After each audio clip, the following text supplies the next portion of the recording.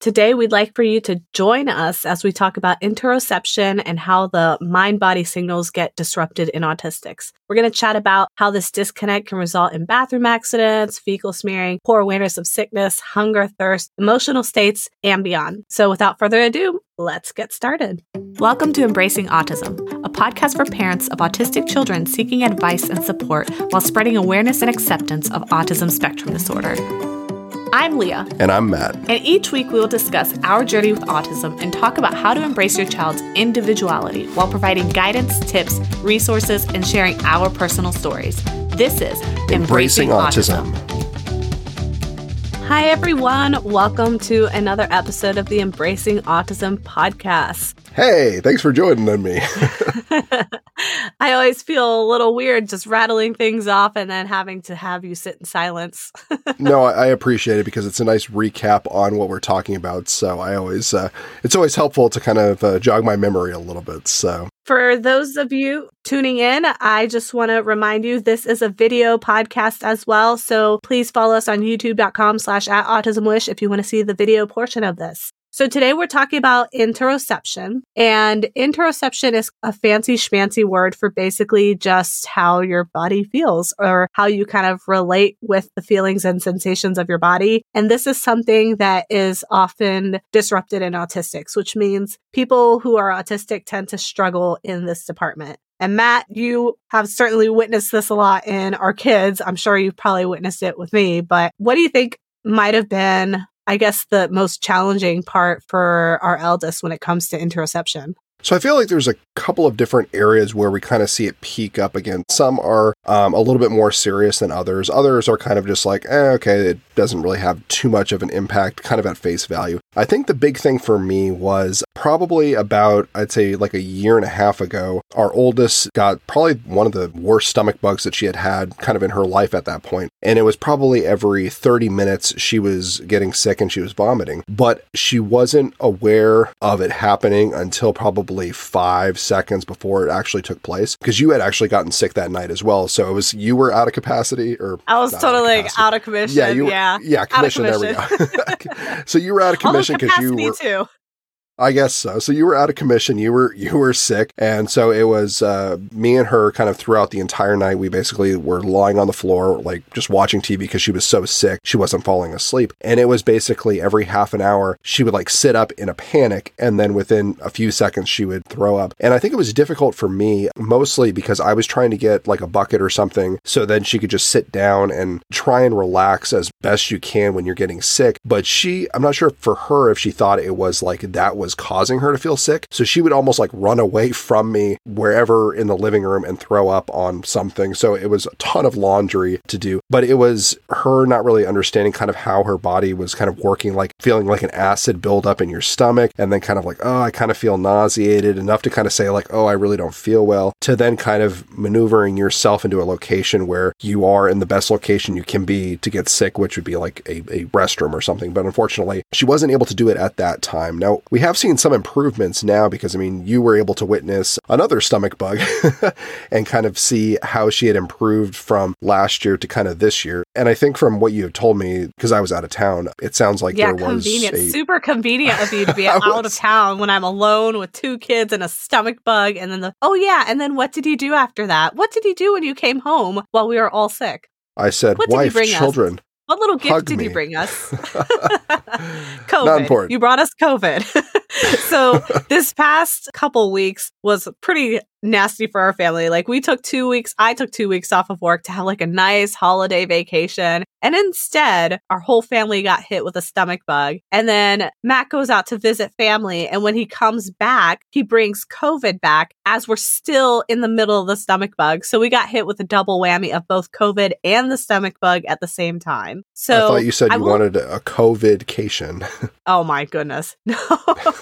I will say though, I do agree that I think our eldest child really did deal with the body awareness part of this, the interoceptive part, with the stomach bug a lot better this time around than the first time she had a stomach bug. She has really bad body awareness. And so when she used to get sick, so like last year when she got sick, it took her forever to recognize that she was going to get sick, to the point where she didn't really notice until literally the second before she was going to get sick. This year, we were able to train her to understand if you start feeling these sensations, it means you need to get up and like run to the bathroom or like use a bucket or something like that. And this year, we actually managed to get some success with her starting to have some sense of awareness as to when she's gonna get sick. So that was definitely a blessing for me because I was also sick. But I've definitely learned that with some things when it comes to interoception, it almost feels like, at least in our experience, that it's not really something you can teach. Like it's something that you just have to give your kids some time to kind of develop that on their own. OT has helped a lot with that sort of thing, but there is not really like this magic switch. Some kids like even grow up into adulthood and struggle with that.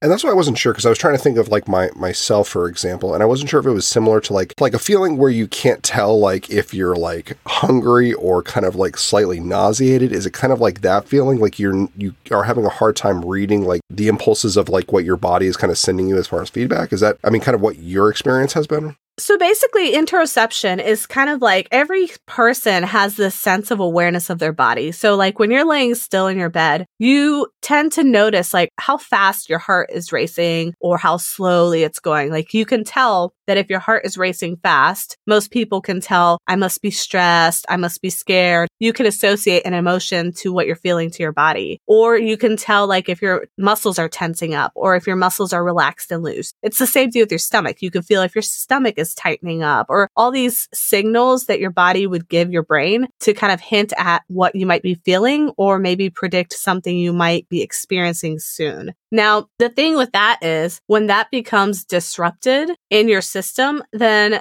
that can also lead to difficulties with not just like the physical aspects, like we're talking about like things like getting sick and things like that, but it can also lead to challenges with like the emotional aspect. For example, if you can't really feel or understand the feeling of your chest tightening, you might not be aware that you are currently feeling stress or anxiety. That's why interoception is such an important component when it comes to autism, because it can impact things like whether or not you have an accident on your way to the bathroom or whether or not you respond appropriately to the emotion that you're experiencing, basically. Well, it's interesting that you mentioned kind of the emotional element, because I didn't even think about it until you just mentioned it. But I'm thinking of our youngest, and sometimes she'll go from everything is perfectly fine to kind of her in tears crying. And then when we ask her like, hey, like what's going on? What's wrong? She'll just kind of say like, I'm sad. And then like, obviously like we'll comfort her and give her like a hug and try and figure out like, why are you feeling sad? Or what? I mean, it might be something as simple as like she hears a song that somehow triggers a very emotional response for her. But I didn't even think about that. It's a complete flipping a switch, normal to full-blown like tears and just very, very sad and no notice whatsoever. And then we're kind of like, what just happened? But I wonder if that could also be kind of linked to it as well. I didn't even put the two together, actually. Yeah, honestly, if you think about like that specific scenario, it could be that the sadness that she's feeling is being triggered by whatever physical thing she's feeling at the time. So like, remember when little kids, like when they're very little, let's say they're like 2 or 3, that when they get scared, their reaction is more like to cry and be sad. And usually that's initially because they're associating that sensation that they got in their body when they were scared with something that they don't like, and therefore they're sad. It's not that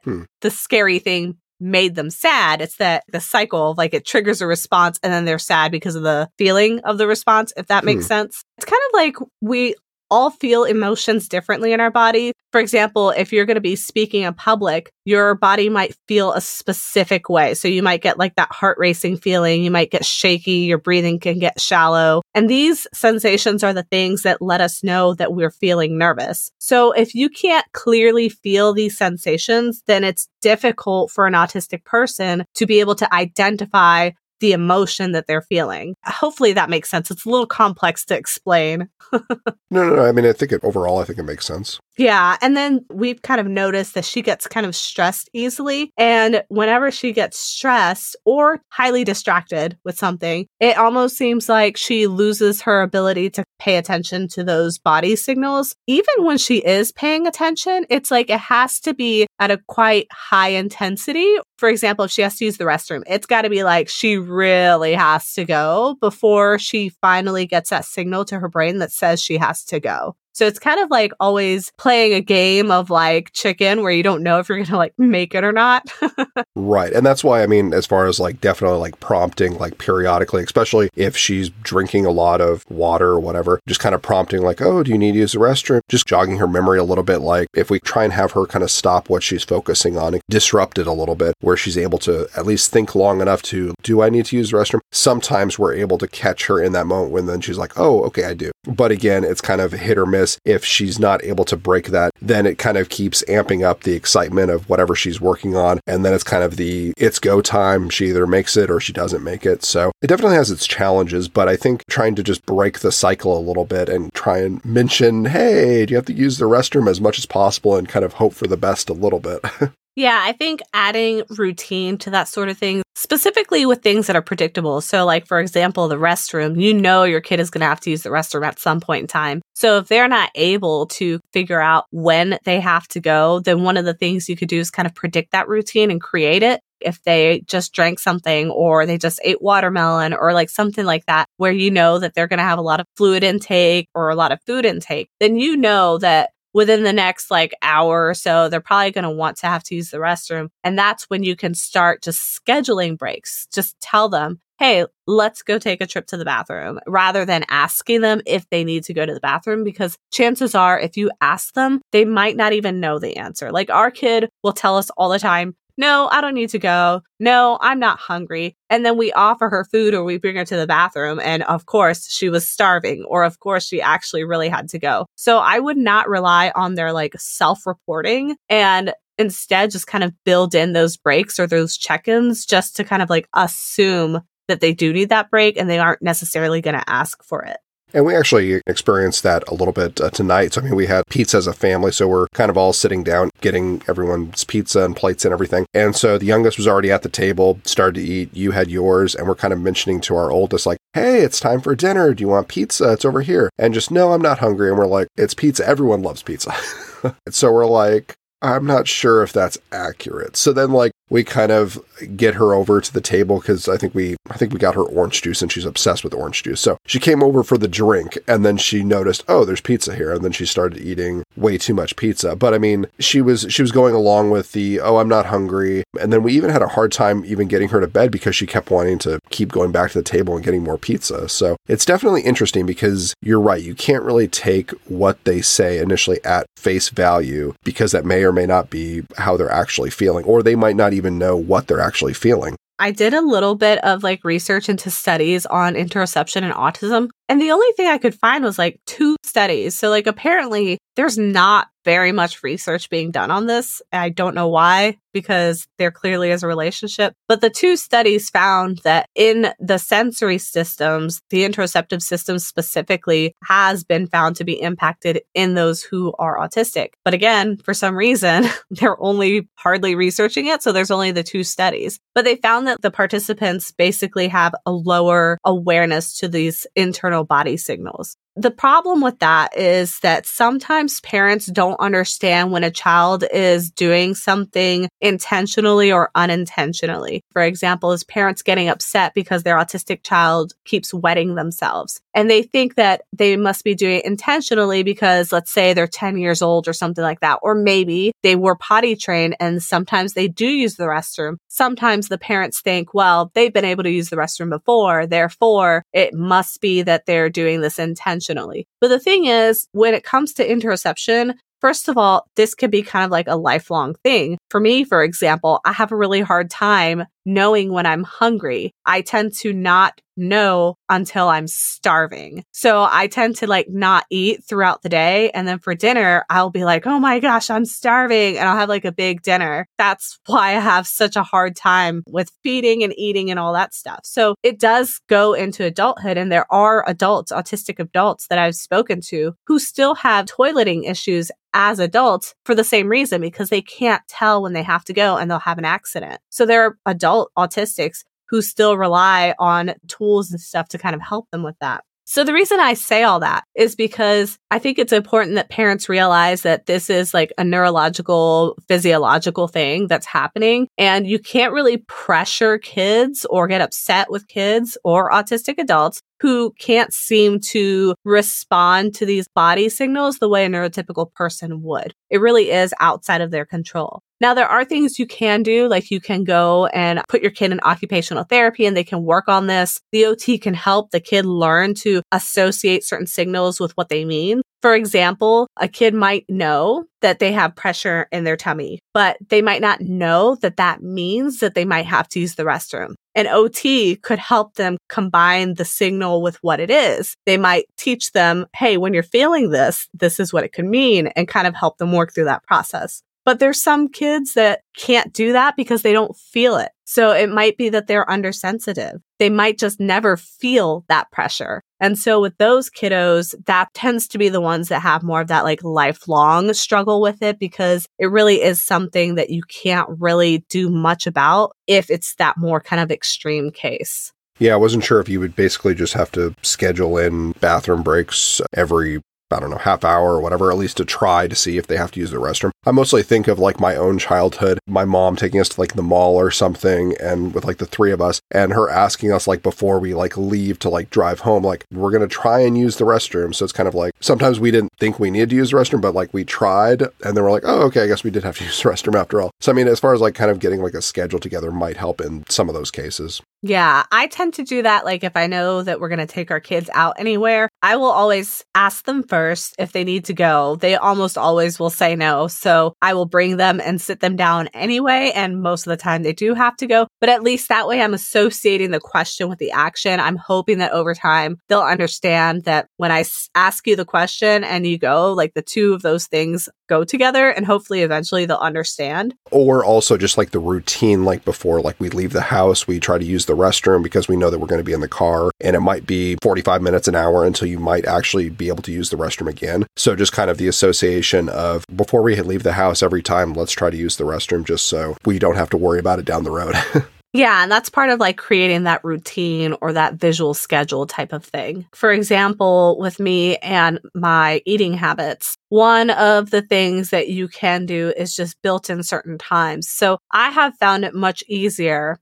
And this is easier said than done when you're a parent of special needs kids. But if you can manage it, one of the things I do sometimes is schedule when I eat very specifically. And I'll have like alarms set on my phone for like every 3 hours, like to make sure that I have either a snack or a meal every 3 hours. And so you can do that with your kids, where if they're an older kid, they have these watches that you can put on them, and you can schedule times on the watch for either potty breaks or for like feeding breaks, but it'll give them like an auditory reminder, like a beep, like, hey, it's time to go. And that way they know that, oh, okay, I haven't gone for a certain period of time, or I haven't eaten for a certain period of time. And then they'll know that it's a reminder of, hey, I should probably try, or I should probably eat something. Those tools are helpful even through adulthood. For me, I usually would do that for food because I would forget when I was trying to like really get healthy about this. And so that is really useful for people, not just like with autism, but things like ADHD and executive dysfunction.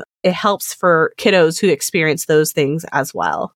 Especially for the older kids. I mean, that's a good idea. Try and use technology as much as possible if you're capable of actually using the technology, because it will make your life easier. I'm actually guilty of not using technology, and it makes my life very difficult. So, I mean, I like the idea of having a set schedule. When it goes off, you know, oh, okay, it's time that I need to eat. So I remember to kind of stay on track so I don't get too hungry, or if I become dehydrated or something along those lines. I mean, I think it's a great idea to try and maximize your use of technology for whatever your needs are. I mean, it's a good idea.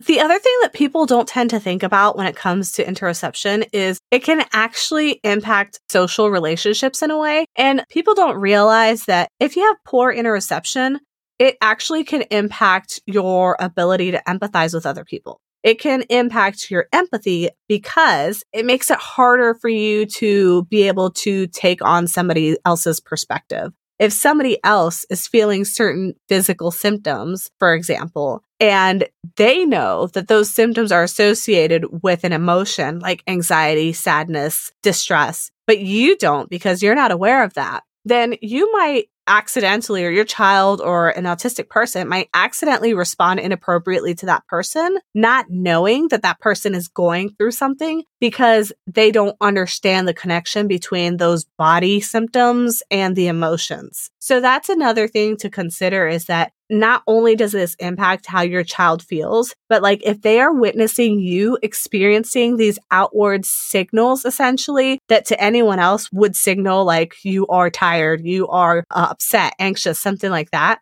We have to kind of like step back as parents and understand and empathize that our children might not be understanding that from us. They might not be getting that message from us in the way that a neurotypical person would. That is interesting. I didn't really think about that. I don't necessarily struggle with that, so I don't know how it's perceived from kind of the outside looking in, kind of from an alternative perspective. But that, I mean, that does raise, I mean, a lot of questions as far as like the understanding for more complex emotions that they might run into or loved ones might be engaging, as far as, I mean, obviously not necessarily so much like being sad or something, but kind of a little bit more complex emotions, maybe anxiety, emotions that are a little bit more complex that you kind of know the feeling, but as far as like trying to explain it, unless the person themselves has actually felt it, it's kind of almost difficult to explain kind of your thought process, how you're feeling physiologically. It's a hard word. I'm not good with the words. It's tricky.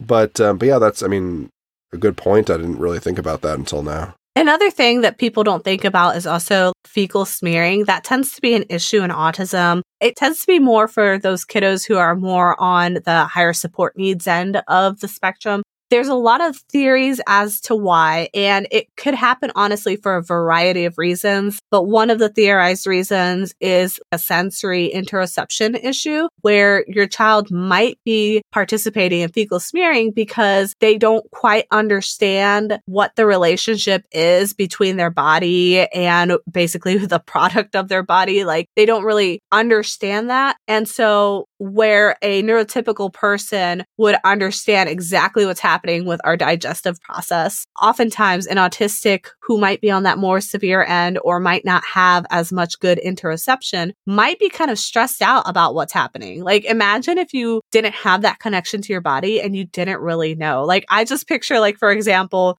those stories of like women who are pregnant and didn't know it, and then they just suddenly are having a kid in the ER. You don't expect this. Like, you just don't know what to do with it. And I kind of anticipate that sort of sensation for somebody who has that disconnect with their body and doesn't know what's happening. And so like that can be anxiety inducing, but there are also kids who just get curious and they might play with it. They might not really know what it is, not understand where it's coming from. So it could spill into more of a sensory component as well. That is something that OTs, again, will help work with your child if your child does involve themselves in fecal smearing. So I would definitely recommend working with an occupational therapist. But you can also kind of substitute that fecal matter basically with something that is kind of similar in texture but safe to play with. There's a couple different things you could do. So like you could do like Play-Doh, kinetic sand. You could try slime or putty or all sorts of kind of mushy textures to distract them from it and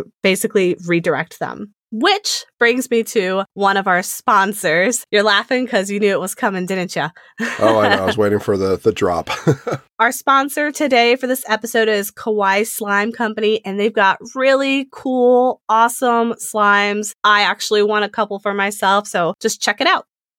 Are you looking for a creative sensory outlet for you or a loved one? Kawaii Slime Company provides a unique array of designer slimes for every special interest you or your child may have. They come in a variety of textures, themes, and colors, but this fluffy Japanese cheesecake is a personal favorite of our child's. It's got just the perfect amount of stick and jiggle while also providing some fine motor skill practice. Ideal for the little chef or sensory seeker in your life. Check out the link in the description box below to snag this slime and others. And don't forget to use the discount code AutismWish15 to get 15% off your order today.